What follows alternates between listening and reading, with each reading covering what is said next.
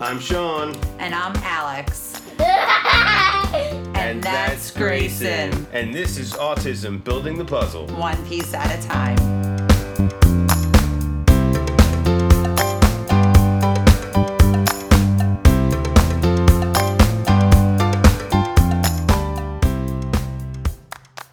Hi, and welcome to Autism Building the Puzzle, one piece at a time. Sean here, your host, with my wonderful wife, Alexandria, as usual. How are you, babe? I'm doing good. Hey, everyone. And we are back and better than ever. Yes, yes. Yep, back together after a couple episodes solo. Hope you guys missed us. Oh, I always miss you, babe. Aww. Come on now. So sweet. Always. Yeah, right. Anyway, on today's episode, we're going to be talking about family involvement. Yes. Yeah, I thought it was, we thought it was an important topic to talk about. Some of the reasons why was basically because we have changed our view on how involved and in what ways we want different family involved, with us and with autism, Gray with autism and, everything. Just being around him, watching him, alone, different circumstances, stuff like that. So, I think it's something that probably all parents go through, especially when they're dealing with kids with challenging behaviors and things like that. So, I think that's one of the reasons we wanted to talk about it.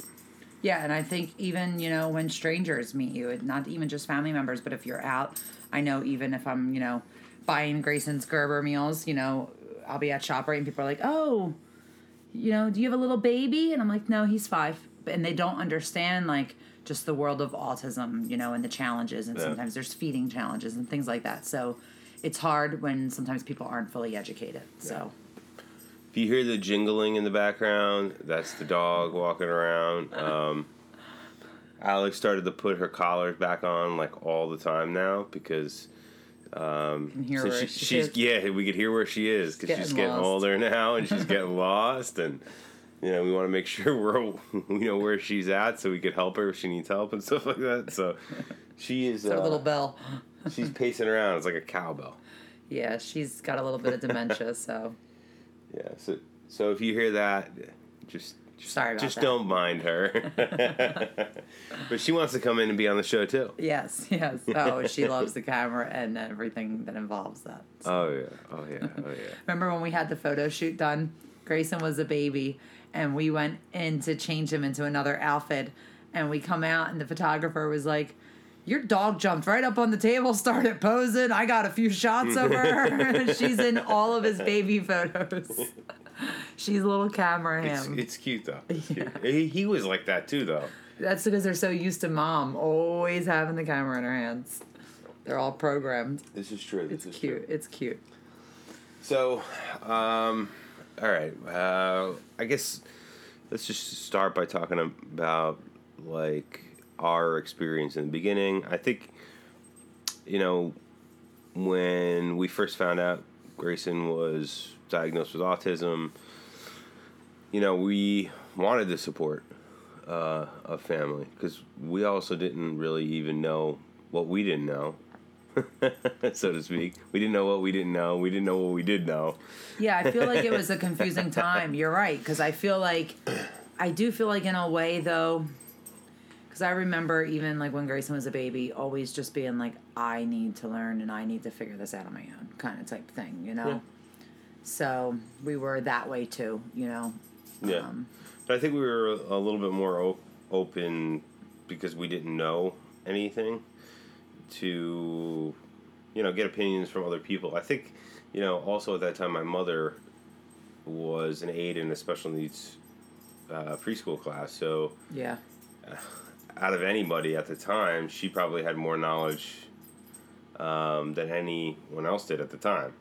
Right. I mean, obviously, we're we've come a long way. We're way above and beyond, her knowledge level at that time. At this point, Yeah. That's because we lived through it for so long. Yeah, every single day. You know what I mean? And done so much learning and researching, because, when it's your entire life or involves your entire life, you make it your entire life. Yeah, so, absolutely.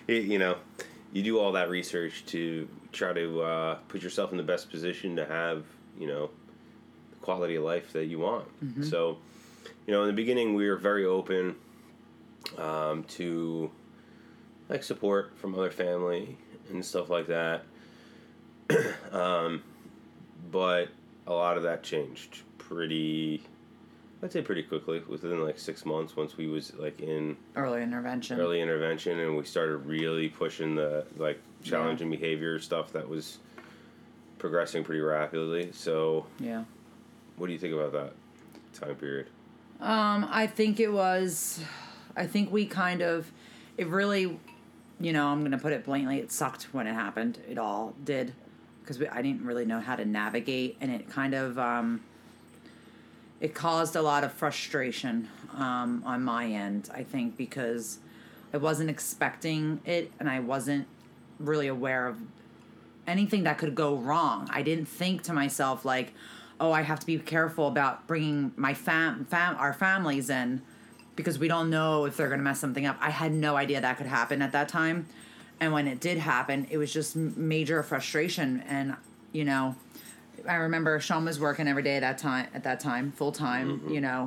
And he's like, it's okay. And I'm like, it's not. And it did cause an argument between me and him, because I said, you don't understand how much we've worked and how much work we did and he did. And now we have to kind of start all over again. And that was very defeating, 100%.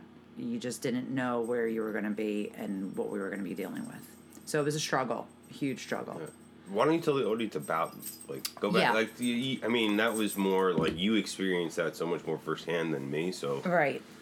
So what had happened was we had therapy, we had it all week, and this was on a Friday. Therapy left. It was the weekend of Valentine. It was a week after Valentine's Day when we decided to celebrate. What were you guys working on at the time, we were doing playing ball, things like that, trying to put something into a container, just having him put something in something, puzzles, and just having two objects touch each other, because that couldn't happen either. And you were working on his bad behaviors too. Yeah, he had a lot of head banging and stuff. Like that too, yeah. Right? Yeah. So we left therapy on a Friday. Everything was fine. Sean's parents came over on a Saturday and watched Grayson. And Monday morning, therapy completely fell apart. It was like a light switch just completely went off. Grayson no longer could handle a demand of any kind. He started escorting the therapists out of the home, trying to get rid of them. And what had happened was, it was innocent. They had no idea, even, with them having knowledge and stuff. It was just, every child with autism is different. So it's just a whole different situation when you're dealing with each individual. So what had happened was they tried to play ball with Grayson and said, Grayson, go get the ball. Well, that was a demand, and it confused Grayson. And then when his grandparents would come over, he would try to escort them out as if they were the therapist, because they were starting to give demands like that. And it could have been the simplest little thing. Just go get the ball. Let's play ball. Throw the ball. It's a demand. Even me, when we were going through that, I came home and I would watch him, and Alex would go out and do some stuff or run some errands or whatever, get out of the house for a little while. Mm-hmm. And I wasn't in therapy all the time. I did know what was going on though, and I still made the same mistakes. Knowing, you know what I mean? Because it's not something that you normally would socially do. You know what I'm saying? When you're talking to your kid or something like that. You have to think about everything. You would never think about hey, but grab the ball, bud. Come on. Yeah. No, or you know what I mean? Or something so simple. Yeah, it's just.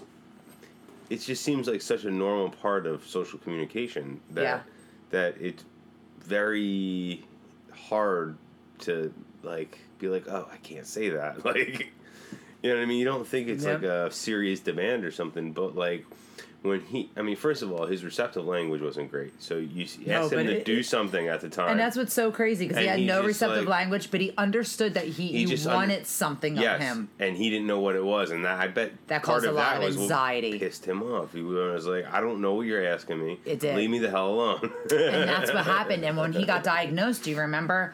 The doctor had said, he's being asked things and he doesn't understand, and it's causing a lot of anxiety because he doesn't know what he's being asked, what's expected of him. So I can't imagine how frustrating that was for him. But that's when we learned, and I had kind of just blatantly said, I can't have anybody around right now. I need to get him back and focused and back to a certain point before anybody else comes around.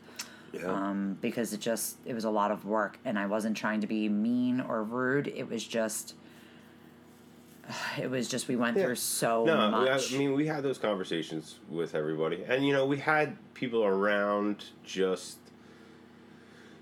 not like we wouldn't let alone. We wouldn't let him stay alone with people. So he actually didn't get.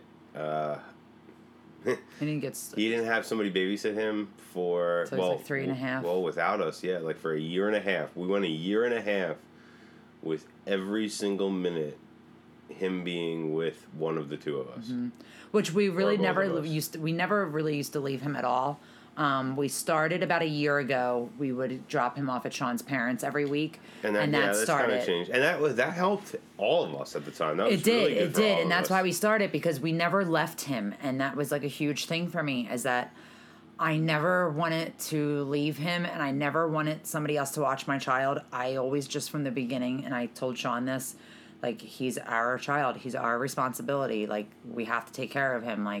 So I was just really adamant about that in the beginning. And, even when I first became a mother, I remember saying, I don't want anybody's help, because what happens when they leave? I need to know what to do. I need to know how to take care of this child on my own, and I need to mess up. I need to make those mistakes so that I learn. And that's what we did. So it helped. Yeah, that year and a half was great in a number of ways, and, frustrating and challenging in other ways. Yeah, but at the same time, it had to be done. Date time and stuff like that. Yeah. But, obviously, we didn't. It wasn't because we didn't want him around other people. It's because of the fact that other people didn't exactly know what was going on in therapy at the time, and one little mistake at that point in time could have set us back 6 months. And we could not afford to let that happen, because the way I look at it is, if every 6 months there's a situation that sends him back 6 months, we're going to be sitting in the same place, going in a big circle for years and years and years. And if you remember when that happened, he never worked with early intervention again. Yeah. We had to have the state BCBA had to come out twice and form a plan with us. And every day that the therapist came in, it started with, okay, sit 30 feet away from Grayson for a week, then move 25 feet. And we did that every day. And then, after he was able to sit next to them again, and he was already paired with them for a year. Yeah. So he was working with them for a while. And then it was just, can he tolerate sitting next to the therapist? He tolerated that. Then it was just the therapist handing him something and him accepting it. We were going back to the basics. Yeah. We were pairing again, and that at that time, he never went back to working with early intervention. We did stick with them. They just pretty much came in. We did parent education and tried to do little things as much as we could with him, but that wasn't successful. And then we started ABA, so we did let him age out of early intervention, and then that's when we went into ABA. Yeah. So. Yeah, and it stinks. I felt bad in a way that my parents didn't get to spend time with him, alone, watch him, and we go out. All that stuff would have been good for all of us, socially and stuff. But we just couldn't take the chance at the time. We knew if we didn't do it then, and we did what we had to, later on we would have had more enjoyment and more time, rather than destroying everything from the beginning and possibly never getting it back or getting to where we needed to be. It was best to focus on Grayson and what he needed before our needs were met. Yeah, and we're going to have my parents on the show eventually. We gotta really bribe them. We might have to give them some wine. My father is okay with it. My mother's like absolutely not. So yeah, she's camera and video shy. We're working on her. She probably, if she listens to this, she's probably gonna be upset that I even said that. But we'll get her on. Everybody will cut her some slack. Tell her, everybody, we're supportive. We want to hear what she has to say. We're just gonna basically have a conversation and record it, and then just as if we're talking. Yeah, it's just normal conversation. I mean, here we thought Sean's mom will definitely do it, and my mom will be a total wreck. Well, my mom recorded, if you see from a past episode, and she was fantastic. I was thinking about recording the other day when she was great visiting. She was great. Yeah, because now we have updates, and so much has evolved since the last episode. So yeah, that we did with her. That was a long time ago, actually. Yeah. Well, it was like not a long time ago, but a lot of episodes ago. Our podcast career. Oh, yeah. So, I mean, I think through explaining our experience with different family being involved, it's not something that's set in stone all the time. I mean, you know your family members too. I mean, there's certain people that you may not want your kids around, even if they're their You can't pick your family, but you can pick your friends. But that being said, we had to do that. It was a hard decision, but we had to do that for the best, the best chance that we could create and the best environment we could create for Grayson to succeed at the time. Mm-hmm. And, I think everybody involved and everybody around in the family understands that at this point, especially looking back now at how far he has come.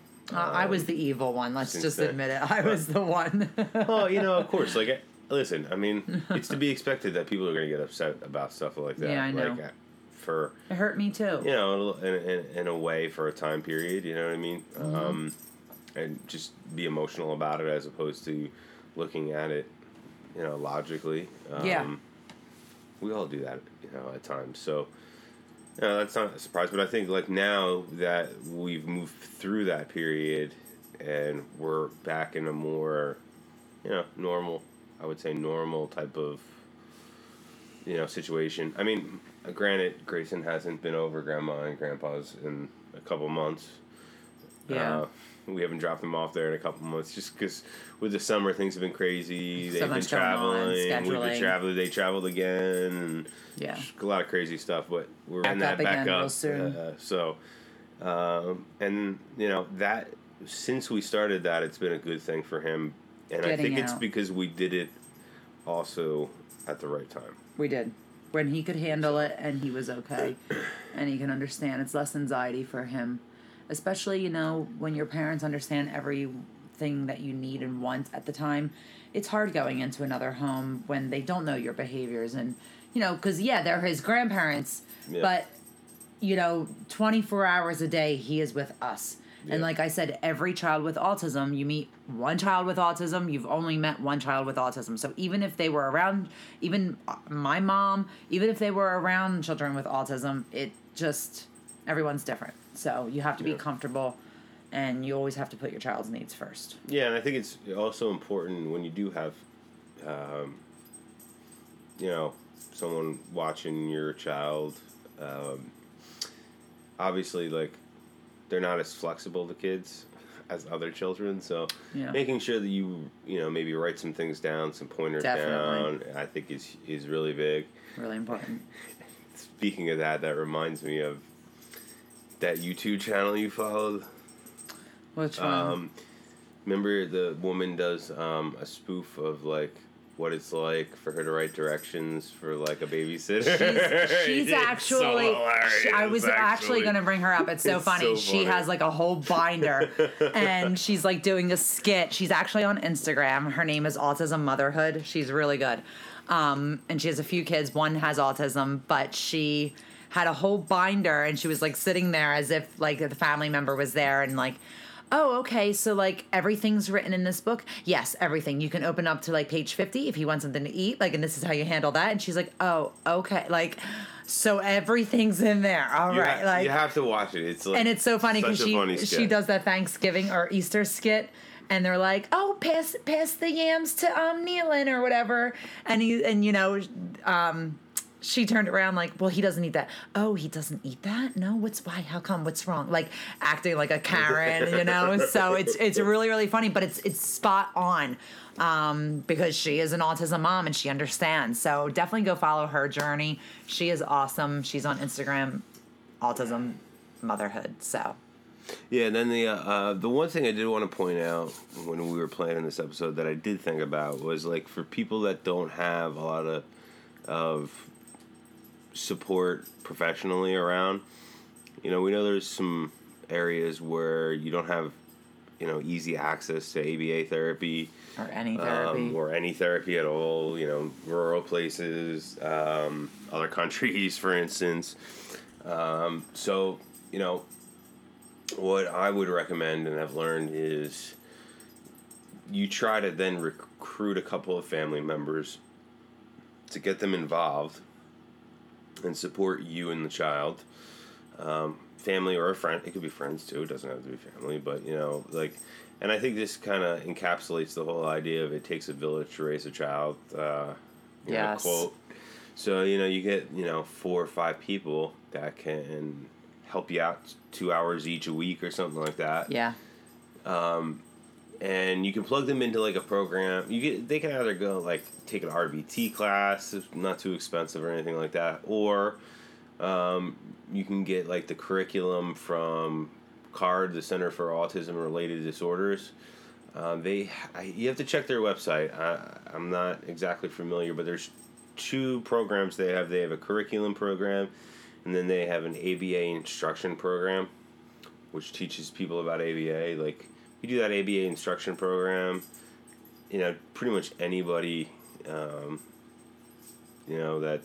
has any kind of common sense whatsoever can basically work with the child. So, you can then create a couple little, like, therapists to help you out in your own community.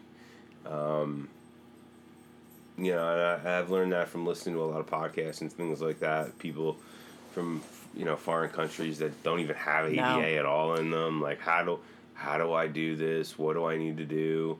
Because you can't, if you're trying to do an intensive ABA program, you can't do it all by yourself, be the therapist and everything else all at the same time, all the time. And think about it, especially if you're in a small town or a community, whatever. You don't have services for your child. There's other people in your area that also have children with autism, and you guys can kind of help each other out and develop a plan on how to work with your kids. Each take turns. You might have a stay-at-home mom, some of them, and I'm sure they're willing to learn how to help their child. So everyone can kind of benefit from it and try to work together. Sure.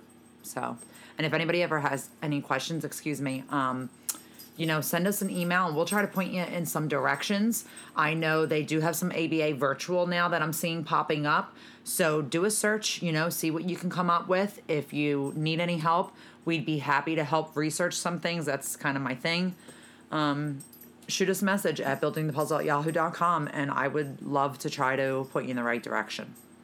So the dog is up running around again. You can't hear her. 18 and running.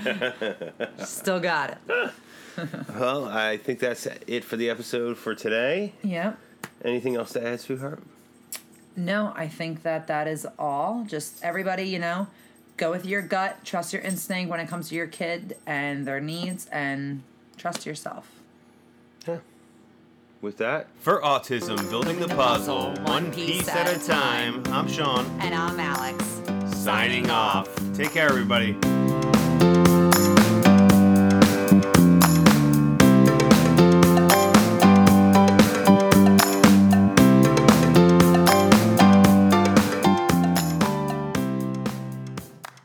Here at Building the Puzzle, we understand how difficult and challenging it can be for parents with autistic children that have communication delays. Well, if you're in New Jersey, you're in luck. The Speech Paradigm has you covered. They're helping children overcome speech challenges all across New Jersey. They offer both telehealth services as well as in-home therapy. Please reach out to them. You can take a look on their website at www.thespeechparadigm.com. You can reach out by phone at 732-203-5268. You You can also find them both on Facebook and Instagram as well at The Speech Paradigm. We are also sponsored by Grayson & Company, making homemade toys. They have everything from wooden homemade toys to sensory bins, sensory boards, all different kinds of toys for your children. They can be reached at grayson-company.myshopify.com, as well as on Facebook and Instagram, as well as Etsy. On Etsy, they can be found at Grayson & Company Toys.